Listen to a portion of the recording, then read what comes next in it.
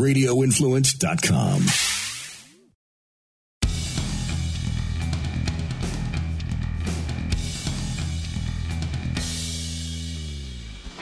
Welcome back to the Lawfather Podcast. As always, we are here in Lawfather Studios, in Lawfather headquarters. And as always, big thank you to Radio Influence for always putting together a great show and putting together our videos that you see if you check out our YouTube page. So please go ahead and check those things out. Also, check us out on social media. And this is also being streamed on Clubhouse Live. So I guess you can ask questions there.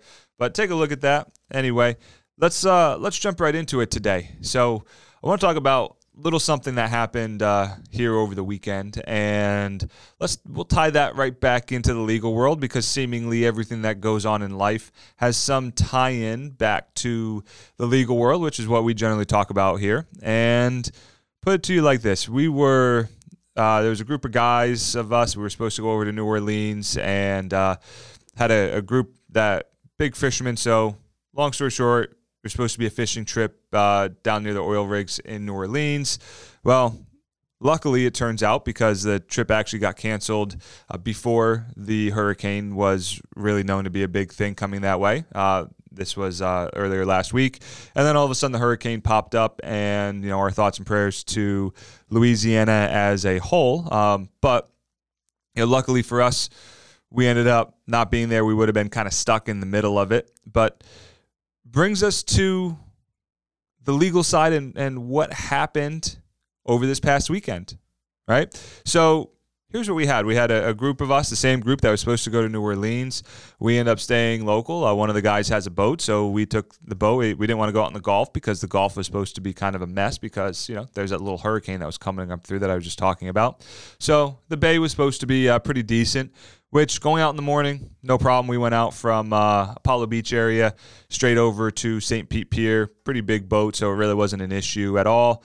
And we go, and as we're there, we see these storms rolling in the bay. And those of you who have been out on the water, you can actually kind of look up and you can see all this weather coming, right? It's usually not a huge surprise when you see weather, right? It doesn't usually just pop up on you in an instant. You can usually, if you're paying attention and you're out on the water, you can see where it's coming from. Now, is there the times where, something does kind of pop up out of nowhere?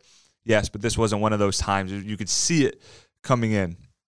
So anyway, we decided, hey, we check the radar and go, there's a little opening here in a little bit. And so we're going to just wait it out at the pier. So we went inside at the pier, went to one of the restaurants over there, and man, you could see the white caps and how rough that bay had become. I mean, we went from maybe 1.5 foot swells as we were going, which really isn't bad, and they were pretty far spaced out, so it was a pretty smooth trip out there, to they had to be between 4 and 5 feet, these swells that we were looking at from the pier. And we were a little high up, so they may have actually even been a little bit higher. I actually sent a picture to my wife and said, geez, if this doesn't stop, I'm going to take an Uber home. By the way, my car was in Apollo Beach, so that was going to be an expensive Uber ride. But anyway, we watched the weather, see a break in the weather, watch the bay. Bay's really calmed down, probably 1.5 to 2 foot swells for the boat that we're in. No big deal, no problem. So we're headed back. We're on our way back to Apollo Beach, and we kind of look off in the distance, and one of the guys on the boat kind of pointed out, and we all kind of stand up and look up and see. We see this little white thing bobbing in the water, which there were white caps, so a little white thing bobbing in the water. Not necessarily, much difference in what you would see because, white caps are white, and turns out bottom of boats are white also. Those of you who don't know much, about boats, boats that are kept in the water are generally painted black because of barnacles, and most other boats that are kept out of the water that are trailered, smaller boats generally are white on the bottom. That's your little boat lesson for the day. So anyway, we all look up and we see this little tiny red thing on top of this white thing that now we're saying, okay, maybe that's not a white cap. Maybe that's something else. So we go, okay, well, let's go to it and find out. Well, turns out that white thing was the bottom of a boat, and that red thing was a flare. And it was a family of 6 people on the boat, okay? Little 19-foot boat, flipped over, capsized, and they're holding on to the bottom of the engine where the propeller sits. Little baby, teenager, and 4 adults all huddled around and basically holding on for dear life. So, no, literally holding on for dear life. Kind of something you might see in a movie. So anyway, after, God, took us, I don't know, felt like an eternity, but probably 15, 20 minutes or so to navigate the boat into a position to get them onto the boat. It seems easy. Those of you who've never been on a boat, it's not as easy as it looks because you have waves and the bay was still kind of churned up. It wasn't as bad as it had been, but it was still churned up. So you have waves and currents and wind. And, oh, by the way, 2 floating boats that you don't want to crash into each other because you don't want anybody trapped in between it. So it's a long process, right? Long story short, we got everybody from their boat onto our boat. In the meantime, we had one of the guys calling the Coast Guard. Coast Guard came out, took the people off the boat, and got them checked out. They were on the water for over an hour. They were not on the water. They were capsized and hanging on for over an hour. They were on their last flare. What that red thing was a flare, okay? So brings us to this. And it turns out everybody was fine. Baby was fine. Teenager was fine. Adults were all fine. I talked to the guy whose boat it was sometime later that night. And everybody's good. Everybody's fine. So real good, happy ending to that story, okay? Might not have been. So here's a couple takeaways, and here's where we're going to bring it back into the legal realm, right? Because, hey, we're a legal show. We should probably talk about legal things. But I think it's important to tell a story like that for a couple of reasons, right? From both sides of the fence. One, what should you do and what should you have, okay? And what considerations should you take? Because, quite frankly, it should have never happened, okay?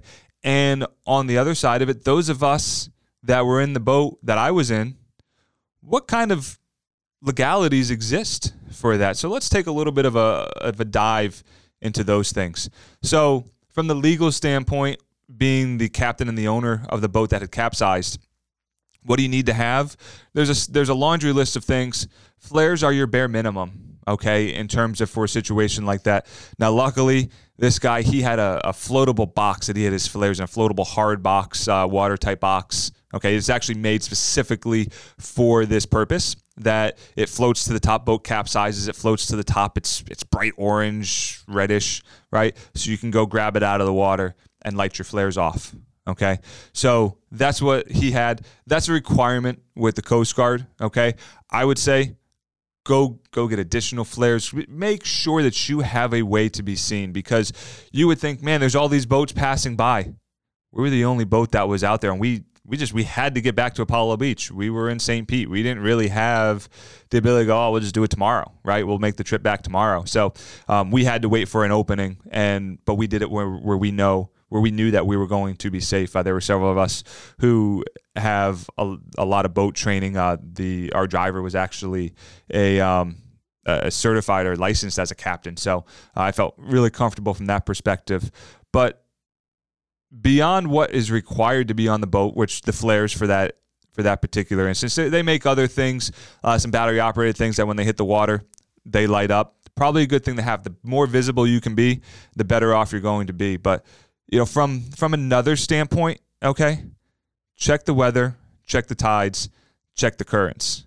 This was a 19-foot boat that had 6 people on it, okay?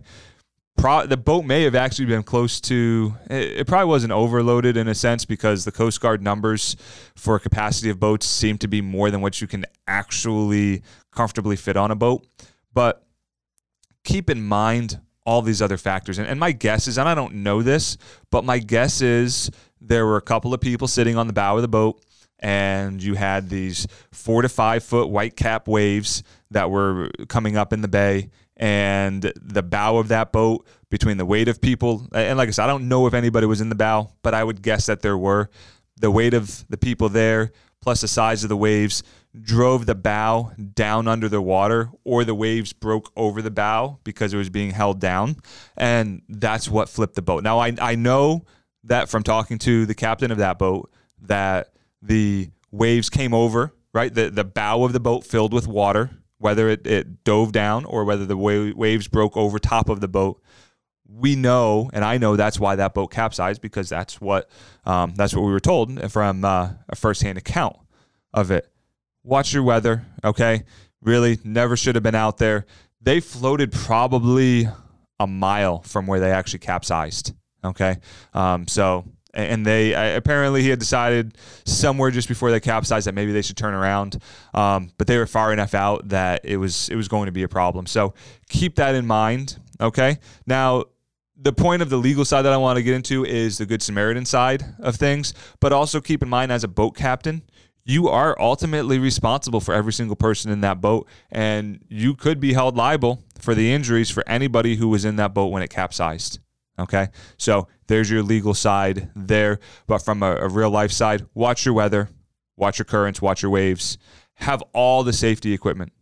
Okay, life preservers, flares, go the extra mile. If you can afford a boat and you can afford boat fuel, you can afford the safety equipment. And they had life jackets and they had flares. Okay, so not a knock to them. But I think for me, it was a wake-up call to maybe get more along the lines of the stuff that helps you be found, okay? Helps you call the Coast Guard, right? If they had a portable, floatable radio, could have called the Coast Guard, and it wouldn't have been a really long trek. It wouldn't have been any less scary, okay? But they wouldn't have been out there as long.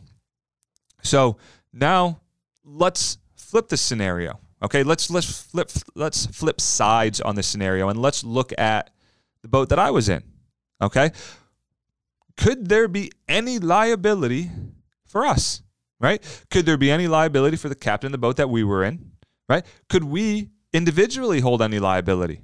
And unfortunately, the answer is yes. Okay, so kind of a crazy thought that we could have liability in this. Now, let's look at how that comes about. So a couple different pieces at play. There is Florida law, and there's the Federal Boating Safety Act. Okay, and it's with where we were, you'd have to draw some lines and truly determine which one takes over. My guess is that the Federal Boating Safety Act takes over with where we were because we were in navigable waters at the bay. I don't think we were close enough in for it to be considered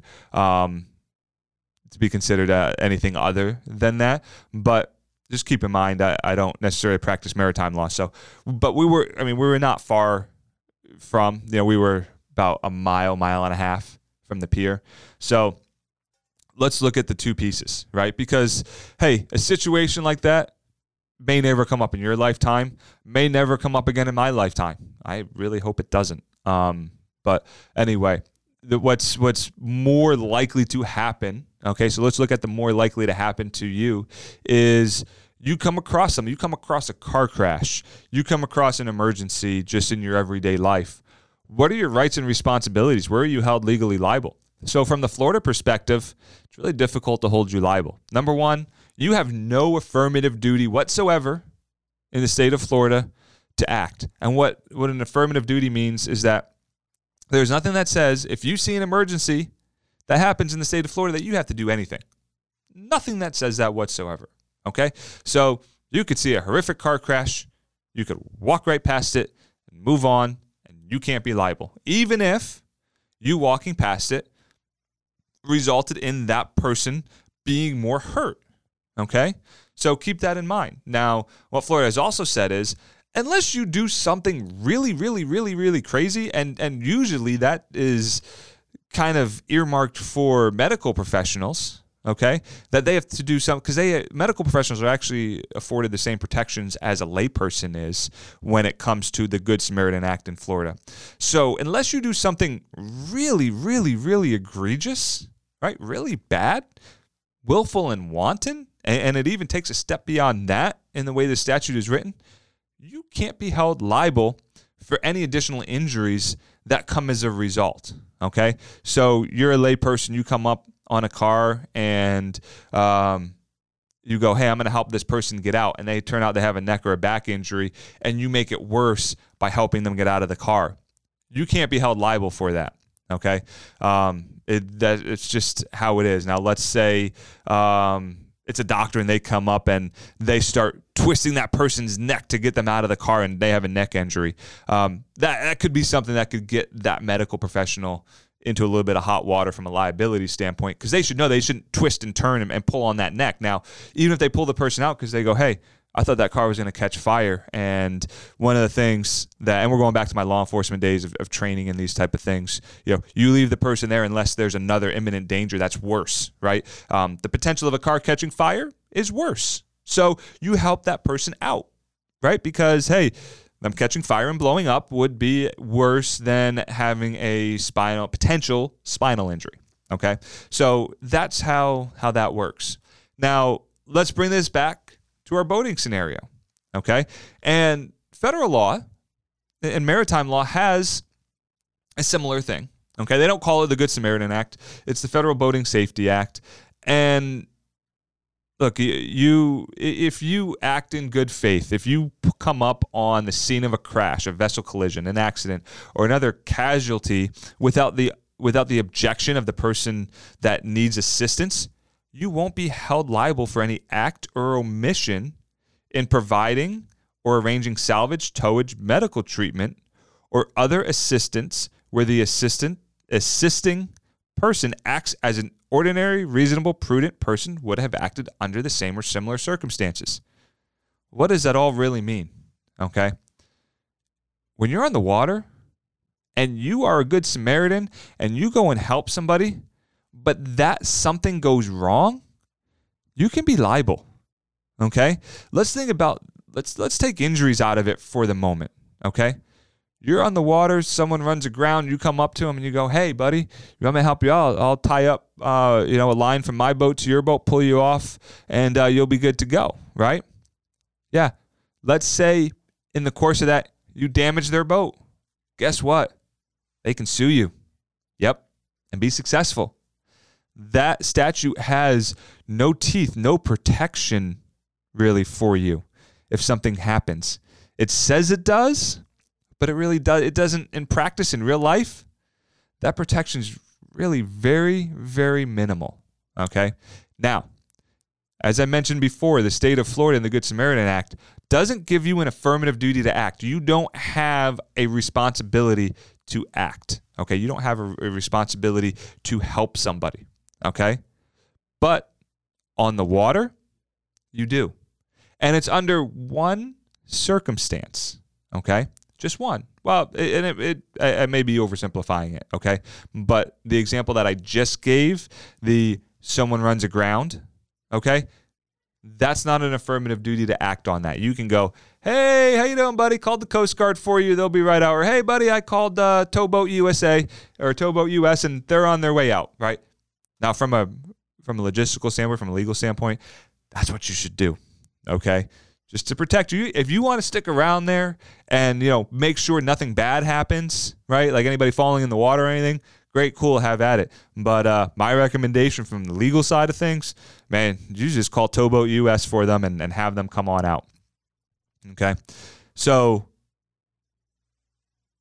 if a recreational boater finds and comes across a distressed boater at sea and is in danger of being lost, okay, being lost at sea, i.e. a capsized boat with a whole family holding on to the engine, you have an affirmative duty, which means you have an obligation to help those people, okay? So there's the difference. Really life-threatening, you have an obligation, okay? Not really life-threatening, you have no obligation, all right? Now, do you have the same protections? Yeah, it's your legal ramifications can be equally as bad on that side, but it'd be hard pressed. I think you'd have a good defense case against it because you're helping someone who is in danger of being lost at sea. Okay, so unless you do something really egregious, okay, leaving your prop on and as they're boarding the boat and a wave hits and something happens, right? That would be bad, okay? And that is where that could come into play. So know what your legal ramifications are. Some of it flies in the face of what some of us would ever want to do. Luckily for these people, this was never, the legal side of it was never really a thought for us. You had a boat full of current HCSO members and retired HCSO members, right? So a lot of cops on that boat and a lot of people who just said, hey, we actually had one person who was active duty in the National Guard as well. So, we had a lot of people on that boat who have been trained in situations like this and were kind of ready to go and ready to help. So, that is what the Good Samaritan laws look like and what you need to be aware of while you're out on the water. Okay, so keep those couple things in mind when you're out there. Get plenty of safety equipment. Get plenty of flares. Look into splurging for some of those lights maybe that come on when they hit the water. They're not all that expensive. If you can afford a boat and the fuel, you can afford the safety things. Make sure everybody has a life jacket. That really, honestly, could have been a big thing in this. And keep in mind that, even in the middle of summer, that they were out there for over an hour, there was major concerns for hypothermia. Okay, and that was one of the big things that the Coast Guard was worried about. So keep all those things in mind, and that is what Good Samaritan laws look like in maritime law. All right, so let's switch gears a little bit, and let's look at a listener question. Okay, and this is kind of right in line with what we have going on right now with a couple of mediations and global settlement conferences. How is pain and suffering compensation calculated? Pretty simple, pretty straightforward, right? Yep, you would think, okay, well, I have this injury, and this is how I'm going to be compensated for it from a pain and suffering standpoint. Yeah, wrong. Okay? Just flat out wrong. There is no exact metric that tells us what pain and suffering equals. Okay, I do a lot of case law research, and I've tried cases before. And you know how we determine pain and suffering, right? If we're in trial, we determine it based on the type of jury we have. We determine it based on who we have, and we know the occupation of the jurors. We know the county that we live in. Okay, or not the county that we live in, but the county that we're trying the case in. Okay. And we use those factors to try to come up with a pain and suffering number. Okay? It's not an exact science. It's not an exact science whatsoever. Okay? There's zero exactness to it. Now, what does employment and where the trial is come into play? Well, if I'm in Miami-Dade County or Hillsborough County or Pinellas County, I can or even Broward County, okay, parts of Broward County, I can pretty much rest assured that my jury is going to put a higher amount on pain and suffering in the right case because the average income, the affluence of the area is a lot more. Okay? If I go to some of the smaller rural counties, I have a case right now in Highlands County that I'm going, well, I got Highlands County. There's really nothing in Highlands County, right? It's a very rural area. Lot of farmers, it's not Miami-Dade, okay? It is, or West Palm and Broward, right? It is, pick the most affluent place in Florida, okay? And I'm going to assume that's going to be either Broward or Miami-Dade, right? And take almost the polar opposite of that. Now, from a pain and suffering standpoint, I look at it and I go, somebody in Highlands County is not going to, and you have to make generalizations in this. So let me take a step back, okay? You have to take generalizations in this because you don't know personally every single person who's going to be on your jury, okay? But you look at it and you go, okay, somebody in Highlands County on a jury is not going to put the same value on a dollar as somebody in Miami-Dade County, right? If I go into Highlands County and I ask for $1 million, I have a better chance of getting shut down, okay? If I am in Miami-Dade County and I ask for $1 million, I have a much better chance of getting it, okay? So think about it from that perspective. How does this all tie in to pain and suffering? Pain and suffering is abstract, okay? Pain and suffering is Salvador Dali. Go to the Salvador Dali Museum, and that is pain and suffering. I can take the same set of facts, present it to 5 different juries, okay, made up of 6 people each. That's a lot of people, right? And I could come up with 5 different answers as to what pain and suffering is, right, in terms of the dollar value. So let's look at it like this. How would I present it? Because I think when we come down to when someone asks me how pain and suffering compensation is calculated, it has nothing to do with what I just explained, okay? That's the long-winded version of it. The short version is this is how I do it. And I've seen other attorneys do it other ways. But how do I measure pain and suffering? I look at minimum wage. And I look at what injuries my client has, okay? Minimum wage right now is $8 and change in the state of Florida. I believe it's like $8.44 or something along those lines. I would ask Jason, but Jason owns restaurants, and it's a completely different ballgame for restaurants. But it's in that neighborhood of $8.44, somewhere in that vicinity. And if I have essentially a run-of-the-mill case, okay, no surgery, nothing major, just injuries, okay, I'm going, hey, from the date of the crash to the date of my demand or trial, that person was in pain, say, 2 hours a day. And I take the amount of days that exist in between, and I figure $8.44 times 2 and multiply that by the amount of days. And that gives me my pain and suffering number. Usually it's in the few thousands because we're talking usually about a 6-month period. And then after that, what I do is I look at what we call the future pain and suffering. And so from the date of the demand to the person's life expectancy. And I generally, it depends, right? If we're in trial, we'll actually have an expert who will have done a life care plan who will tell us this person is expected to live until they're 88 years old. And these are the amount of days that exist in between. If we're not in trial, what I'll do is I'll use the Social Security calculator. It's not by no means an exact science. It just asks if you're male or female and what your birth date was, right? But it at least gives me a basis. And I go, okay, I have X amount of days. I have this person's going to live for, 10,000 more days, let's say. And I take Florida minimum wage, and on a run-of-the-mill case, I go, this person is going to experience some sort of pain for 1 hour each day for the rest of their life. And I multiply that 1 hour times the $8.44, and that tells me my future pain and suffering, okay? Lawyers do it different ways. Just like juries calculate it in different ways, lawyers calculate it in different ways. But I use this method, and this is something that I don't remember if I actually heard this in a conference or if I came up with this myself, okay? I think it's probably a combination of a conference and some of my ideas of how to put things together. But it gives an insurance adjuster something they can hang their hat on, something they can understand. It's not just saying, I need $100,000 for pain and suffering because I think it's worth $100,000 for pain and suffering, okay? Or a jury. Hey, jury, I think the pain and suffering is worth $100,000, right? So, boom, just $100,000 line item. Well, people can't generally wrap their head around that, all right? So the key here is I'm giving them something they can wrap their head around. I start with, hey, it's 1 hour a day for the rest of their life. Is it worth it for you to be in pain for 1 hour a day for the rest of your life? And if it is, are you willing to take the Florida minimum wage for that amount? Okay.